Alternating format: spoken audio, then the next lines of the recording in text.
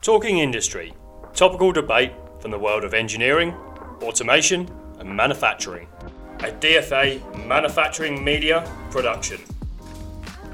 Brought to you by Smart Futures, the latest news from the only online portal dedicated to the future of digitalisation. Visit smartfutures.org.uk. Hello and welcome to another Talking Industry podcast. My name's Aaron Blutstein and I'm Managing Editor for Smart Futures Portal and Plant and Works Engineering magazine. I'm joined today by Dave Atkinson, Lloyds Banking's Regional Director for SME and Mid-Corporates and Banking, Midlands and South Wales and UK Head of Manufacturing, SME and Mid-Corporates. Dave has 34 years experience in the banking industry, having joined Lloyds Banking Group in 1988 and has since held various client relationship management and senior leadership roles within the group. Dave has led the SME and mid-corporates manufacturing sector across the UK since 2014 and has primary responsibility as Regional Director for the SME and mid-corporate commercial banking division across Midlands and South Wales. Dave, thanks for joining me for this Talking Industry podcast today. You're welcome. Thanks for inviting me. I've known you now for quite a few years, so I'm genuinely looking forward to finding a little bit more about your background and how you got involved in banking and the manufacturing sector. I think to start with, if you don't mind, if you could just explain a little bit more about your role at Lloyds and how this relates to manufacturing in the UK. Yeah, of course. And Aaron, thank you very much for inviting me along today. Delighted to share a few thoughts. So my role at the moment is that of responsibility for leading a team of around 60 to 70 colleagues across the Midlands and South Wales region. Those managers in turn have the responsibility of working with the clients that bank with us across that geographical region of the Midlands and South Wales sort of conurbations.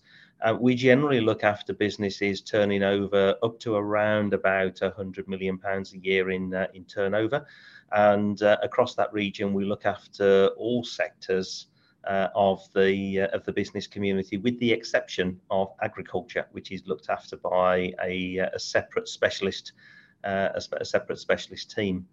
And the role that my managers play is that of relationship manager, working with those businesses that kindly entrust us with the responsibility to be their bankers, and they have a face-to-face local relationship in the local conurbations where they live and work, in order to support those businesses with the challenges and the opportunities that they face into. So if a client has got an opportunity to invest or to expand their business, then our relationship managers will work with them to understand the best way of either supporting them directly or connecting them with the right people to be able to help, depending on what their specific needs are.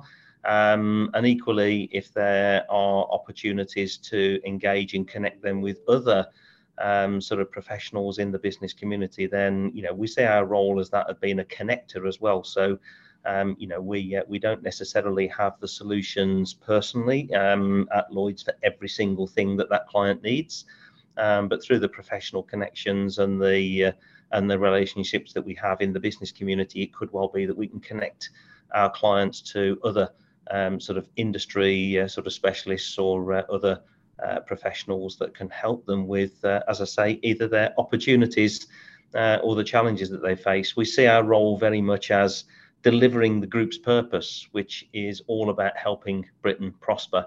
And we bank a significant portion, around 1 in 5 clients in the UK, or rather, should I say, 1 in 5 businesses in the UK bank with us as clients. So we have a huge responsibility, which we don't take lightly, to support those businesses. Right. I mean, it sounds like you're really at the thick end of manufacturing, really. You're seeing exactly the issues which people are actually facing and the troubles, I suppose. And it must be quite interesting from your perspective to see the various changes in manufacturing. Aaron, it's an amazing privilege to do the role that I do, and of course, it's not just manufacturing across the Midlands and South Wales that we look after, but we look after every segment of the business community, from real estate, from construction, wholesale, retail, property investment, as I say, right the way through to and including manufacturing. I guess the privilege I've had for the last 8 to 10 years is to support our manufacturing sector more broadly across the whole of the UK. So, whilst I don't lead the individual regions across the whole of the UK, I do have the responsibility to make sure our teams are well equipped, well informed, and that we've got the right proposition and the right thought leadership going out to our managers so that they can consistently help and support and connect our manufacturing clients, as I say, across everywhere from Petershead down to Penzance, really. So it's an amazing privilege. It's one of the most dynamic sectors I've ever had the opportunity to work in, and I guess I'm one of the lucky ones that gets out of bed in the morning with a bounce in my stride, because I just love what I do, because I just love working with the sector. It's dynamic, it's interesting, and no 2 days are the same. It's fantastic. I mean, can I just take you back 34, well, not quite 34 years, but taking you back to the beginning of your career, if you don't mind. Yeah. How did you get into banking, and how did your formative years shape where you are today? I'll probably take you back further than 34 years, if I may, just to give you some proper context. But when I was at school, sadly, I lost my mum at an early age, and Dad was sort of out of the military, out of the fire service, and then ended up working for a sand casting business in the Black Country in the Midlands. And during my informative years, as I think you very politely put them, I can still hear Dad's dulcet tones now, during the school holidays. Son, you're not hanging around on street corners with your mates, you're coming to work with me. So during my school holidays, that's exactly what I did. And I went to work with him at the sandcasting foundry, where he worked as a production control manager. And it was, it was, health and safety would never, ever allow a young lad to walk around, hot metals and pattern makers and factory floors these days, would they? But it was fascinating just watching the pattern makers make those patterns out of sand. You also learn at a young age that green sand isn't green. And sadly, my misinformed youth was also spent in the stores looking for things like a long weight and right-handed screwdrivers and left-handed hammers and tubs of elbow grease. But that was the lads and the engineers on the factory floor having their fun with a misinformed youth at the time. But I guess so that taught me a lot, because I also found it particularly interesting and particularly fascinating listening to the pattern makers talk about contraction rates and plugs and deburring and all those fascinating things that those highly skilled guys do. I guess, having spent many an hour in the stores looking for things that never existed, I also realized that I was never going to make it as an engineer. So I guess it was, where do I then take my career? Jump forward a few years, I had the privilege to start working for Lloyds. So I started on the tills, serving the clients, serving the customers in a retail branch. I actually started my career on the Villa Cross in Lascelles, just at the time that the then very sad situation of the Handsworth riots were starting. So it was also a very interesting and educational journey to work every day across 2 or 3 buses and wandering down through what was obviously very sad circumstances at the time. I did all the things that I guess people did that joined the bank all those years ago, and spent time working on all sorts of roles and learning the basics. And then jumped forward a fair few years, and I landed at Wolverhampton branch, and I had the opportunity there to become a business relationship manager, which was super exciting. And at the time, because you didn't really or I certainly didn't have much of an idea on what I was doing all those years ago. The one thing I did understand a little bit about, however, was manufacturing. So when all my colleagues were excited to be going out and seeing a building site or a retail store, my head was always turned to the foundries and the factories in and around the Black Country. And when you wander into a factory floor and you start talking to someone about press brake machinery and deburring and picking the swarf out your shoes at the end of the night and having a laugh that your dad was having a moan at you about sort of pulling the carpet with the metal threads that were sticking out the soles of your shoes, I guess that just drove the excitement even further. And then if I jump forward even further to 10 years ago, the business came out, or the bank was just emerging from the grips of the financial crisis at the time.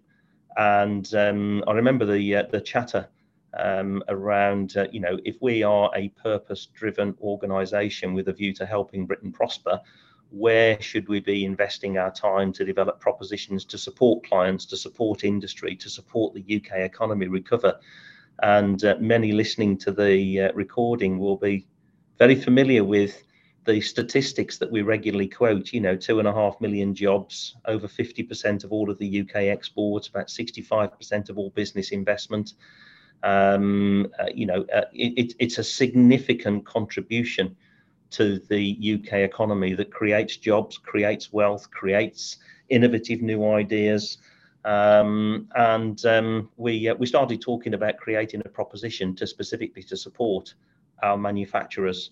Because of my excitement, enthusiasm, and I guess somewhat better developed knowledge now at this stage of my career, I was given the opportunity to do just that, to go away and create and then launch and then lead a proposition to support UK manufacturing. And the rest, as they say, is history. So that was the excitement that I had, and that's why I say, 8 to 10 years later, whilst I've also got the responsibility for a region and a number of colleagues working with those clients in a geographical location, I still have the privilege to lead our manufacturing support and the development and the significant investment that we put into supporting the sector. So hopefully that gives you a little bit of a flavour as to why I have that spring in my step when I get out of bed in the morning, because I love working with the sector and always have done. I mean, it sounds like your experience has really shaped your ability to kind of communicate with manufacturers. And would you say that that's roughly correct? Well, it's interesting. It's interesting you said that, because when I first went out to talk to manufacturers about if we were going to create a proposition, we wanted to listen to the sector. What are the things that you think we should be doing, and what are the things that you don't think we do very well at the moment? This is going back to where are we now? Probably about 2012, something like that, 2013, 2014.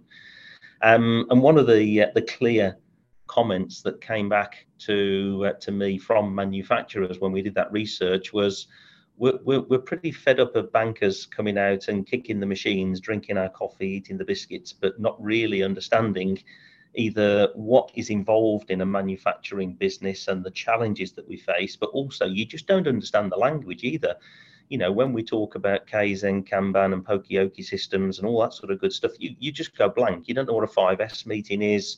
We lose some of that authenticity and that connection. And so we did something about that, and we engaged with the University of Warwick and the Warwick Manufacturing Group and all of the colleagues now that work with our manufacturing clients, go through a very comprehensive training program with the university and the Warwick Manufacturing Group in order to understand the language, the supply chains, the challenges and the opportunities that the world of manufacturing faces into. So we responded by investing significantly and still continue to train colleagues to this day, 10 years later, and we've still got courses booked for next year for new colleagues coming into the teams across the UK to work with manufacturers. So we've definitely listened and we've definitely responded, and it has made a material difference, because and that does help colleagues when they go to see a manufacturing business and they also get the excitement of asking for a factory tour and being shown around and understanding what's going on, and can have those sort of conversations. It makes a material difference, and I think that is sort of fed back in the fact that we now have 1 in 5 of the UK manufacturing community also now banking with us, which is a real proud position to be in, but equally one that comes with a huge amount of responsibility as well. This Talking Industry episode is brought to you by Smart Futures, the latest news from the only online portal dedicated to the future of digitalisation. Visit smartfutures.org.uk. Yeah, I mean, I would say that a lot of SMEs are perhaps so maybe not scared, but intimidated perhaps by approaching a bank for large capital, especially during a time of a downturn, and maybe thinking, am I going to be rejected? What's the point? So I think the understanding, kind of working with yourself, for example, I think that definitely offers more of a face to borrowing money. But it's not all about borrowing money, though, is it? I mean, Well, it's not, but we've just picking up on that point, if I may. We've also prided ourselves not just in manufacturing, but across our SME business, have been what we would call a through the cycle lender. So, we have always sort of maintained fairly consistent policies and appetite to support businesses. Even in some of the most challenging times that we've economically faced into, and will continue to do that. We know the importance of businesses, facing into challenges, and equally when you come out of a recessionary period, lots of businesses don't realise, but that is when potentially their cash can be most at risk. More businesses face cash challenges when you emerge from a recessionary downturn and come out into high growth than what they will actually going into a recessionary period. And our managers are specifically trained to work with clients to understand their cash flow in order to help them avoid those pitfalls and put the right types of finance and facilities into place to help them during those challenging times. Sure. Can I ask you are there any projects that you've worked on that you're particularly proud of, that you'd say over your career you think within manufacturing that that is something I'm quite pleased about? Yeah, do you mean in terms of what we've done internally to develop the proposition, or with clients? It could be something that's developed, or something that you've actually you've seen a company which you've helped kind of, oh, wow, they've really flourished. We've helped them to get to where they actually wanted to be. Yeah, I mean that there's. We've got. We're very privileged that we've got so many ambitious sort of clients that are happy to share their stories, and we've got some particularly exciting, developments across the length and breadth of the country. Crikey, I'm just trying to remember specific names now. It's you've caught me on the hop there, having sort of not really sort of prepared anything specific for this call. I think let me just get my brain sort of wandering around the archives there. If I may, let me just tell you about something that we are particularly proud of, sort of propositionally. And I referenced earlier when we started the conversation with manufacturers, and we went out and we said, well, what is it that we can help you with? How, what are the big challenges that we face, that what we should be doing to work with you? And they talked about understanding the business and understanding the challenges that they face. But equally, they also said, I bet there's nothing you can do about this, but you need to understand that one of our biggest challenges, and it remains a significant challenge today, is the shortage of skills. Yep. Trying to find skills to come into the industry. And we thought about how we could actually help sort of resolve, well, not necessarily resolve, but contribute towards resolving this challenge for manufacturers.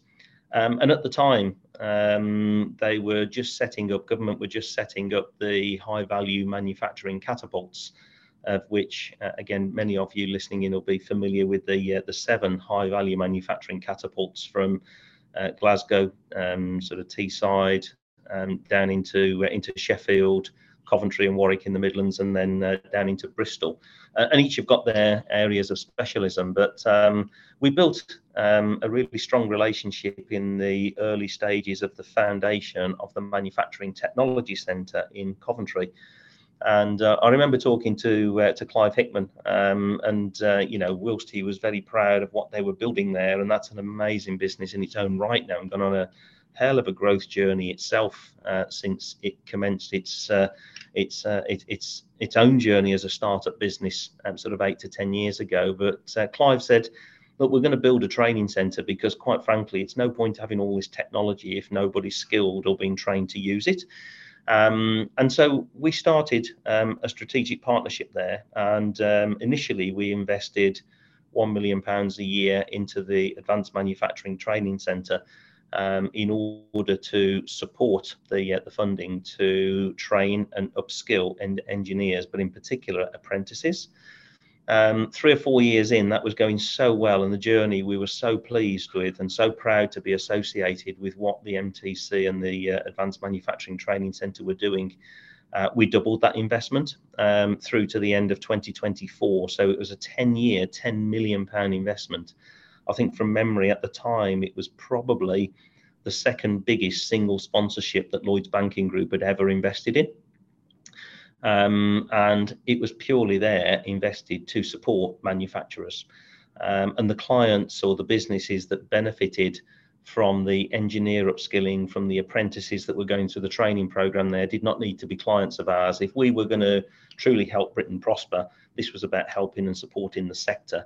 Of course, it's always lovely when clients choose to bank with us and trust us with their banking and become a partner with us. But this was purely about supporting the industry, and I'm delighted to say that we're on track, to exceed the training and the upskilling of 3,500 graduates, apprentices, and engineers by the end of 2024. So, a long-term commitment and putting our money where our mouth is to help the industry, support one of the biggest challenges that they said they were facing into at the time and still do. So, I'm certainly very, very proud of that. And in fact, one of the winners of this year's National Apprentice of the Year Award, we put a special category in for SMEs, not just manufacturers, but for SMEs nationally.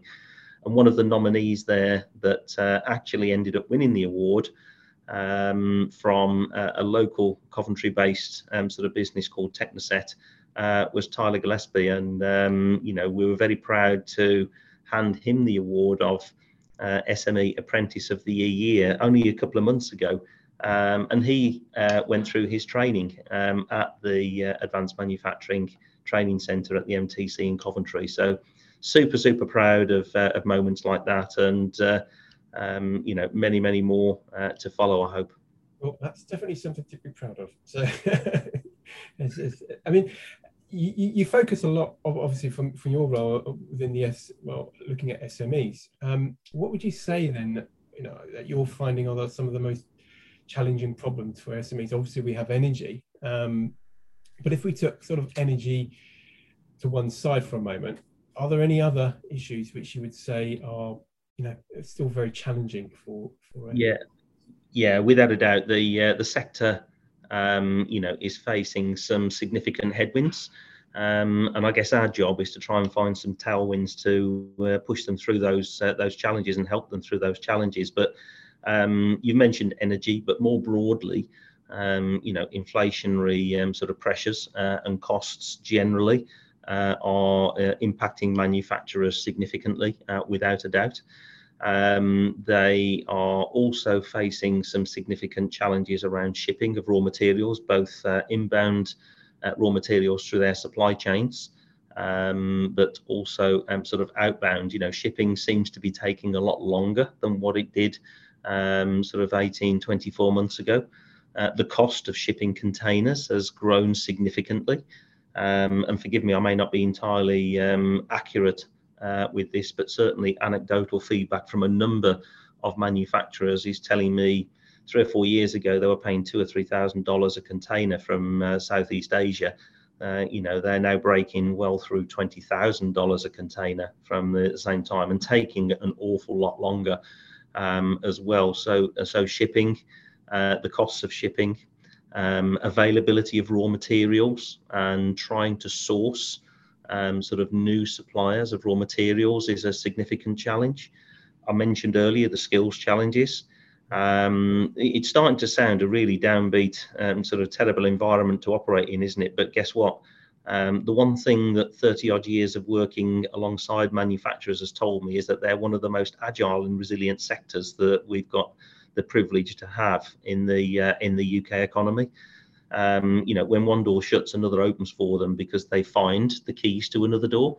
They just seem to find new ways to operate. They seem to find new ways to reduce costs and to open doors into new markets, whether it be within the UK or overseas. So super agile, super resilient, and they do just seem to find a way. So it's not without its challenges, without a doubt, but and they are facing some significant headwinds, but I've got every confidence that they will continue to find those agile ways of ebbing and flowing those choppy seas and get through it. And I think the one thing with supply chain challenges could lead us to a significant opportunity in the UK, and that's effectively reshoring some of those supply chains.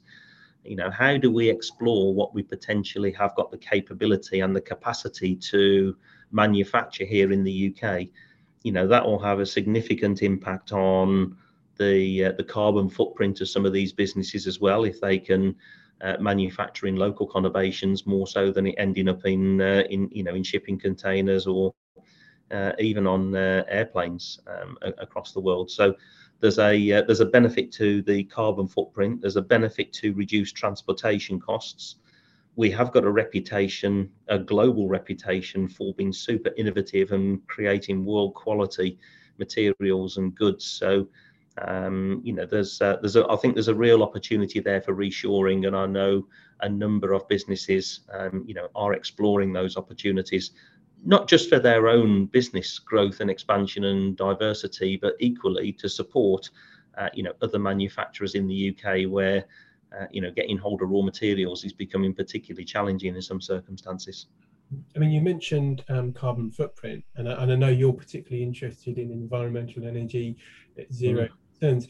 I mean, that's obviously an opportunity as well as a negative at this moment where everyone's worried about how it's going to, energy costs going up. We're all worried about that, but it's also, I mean, you must see it yourself that it's potentially an opportunity for manufacturers to take advantage of going forward. Oh, it is. Aaron, it is without a doubt, and lots are already doing that.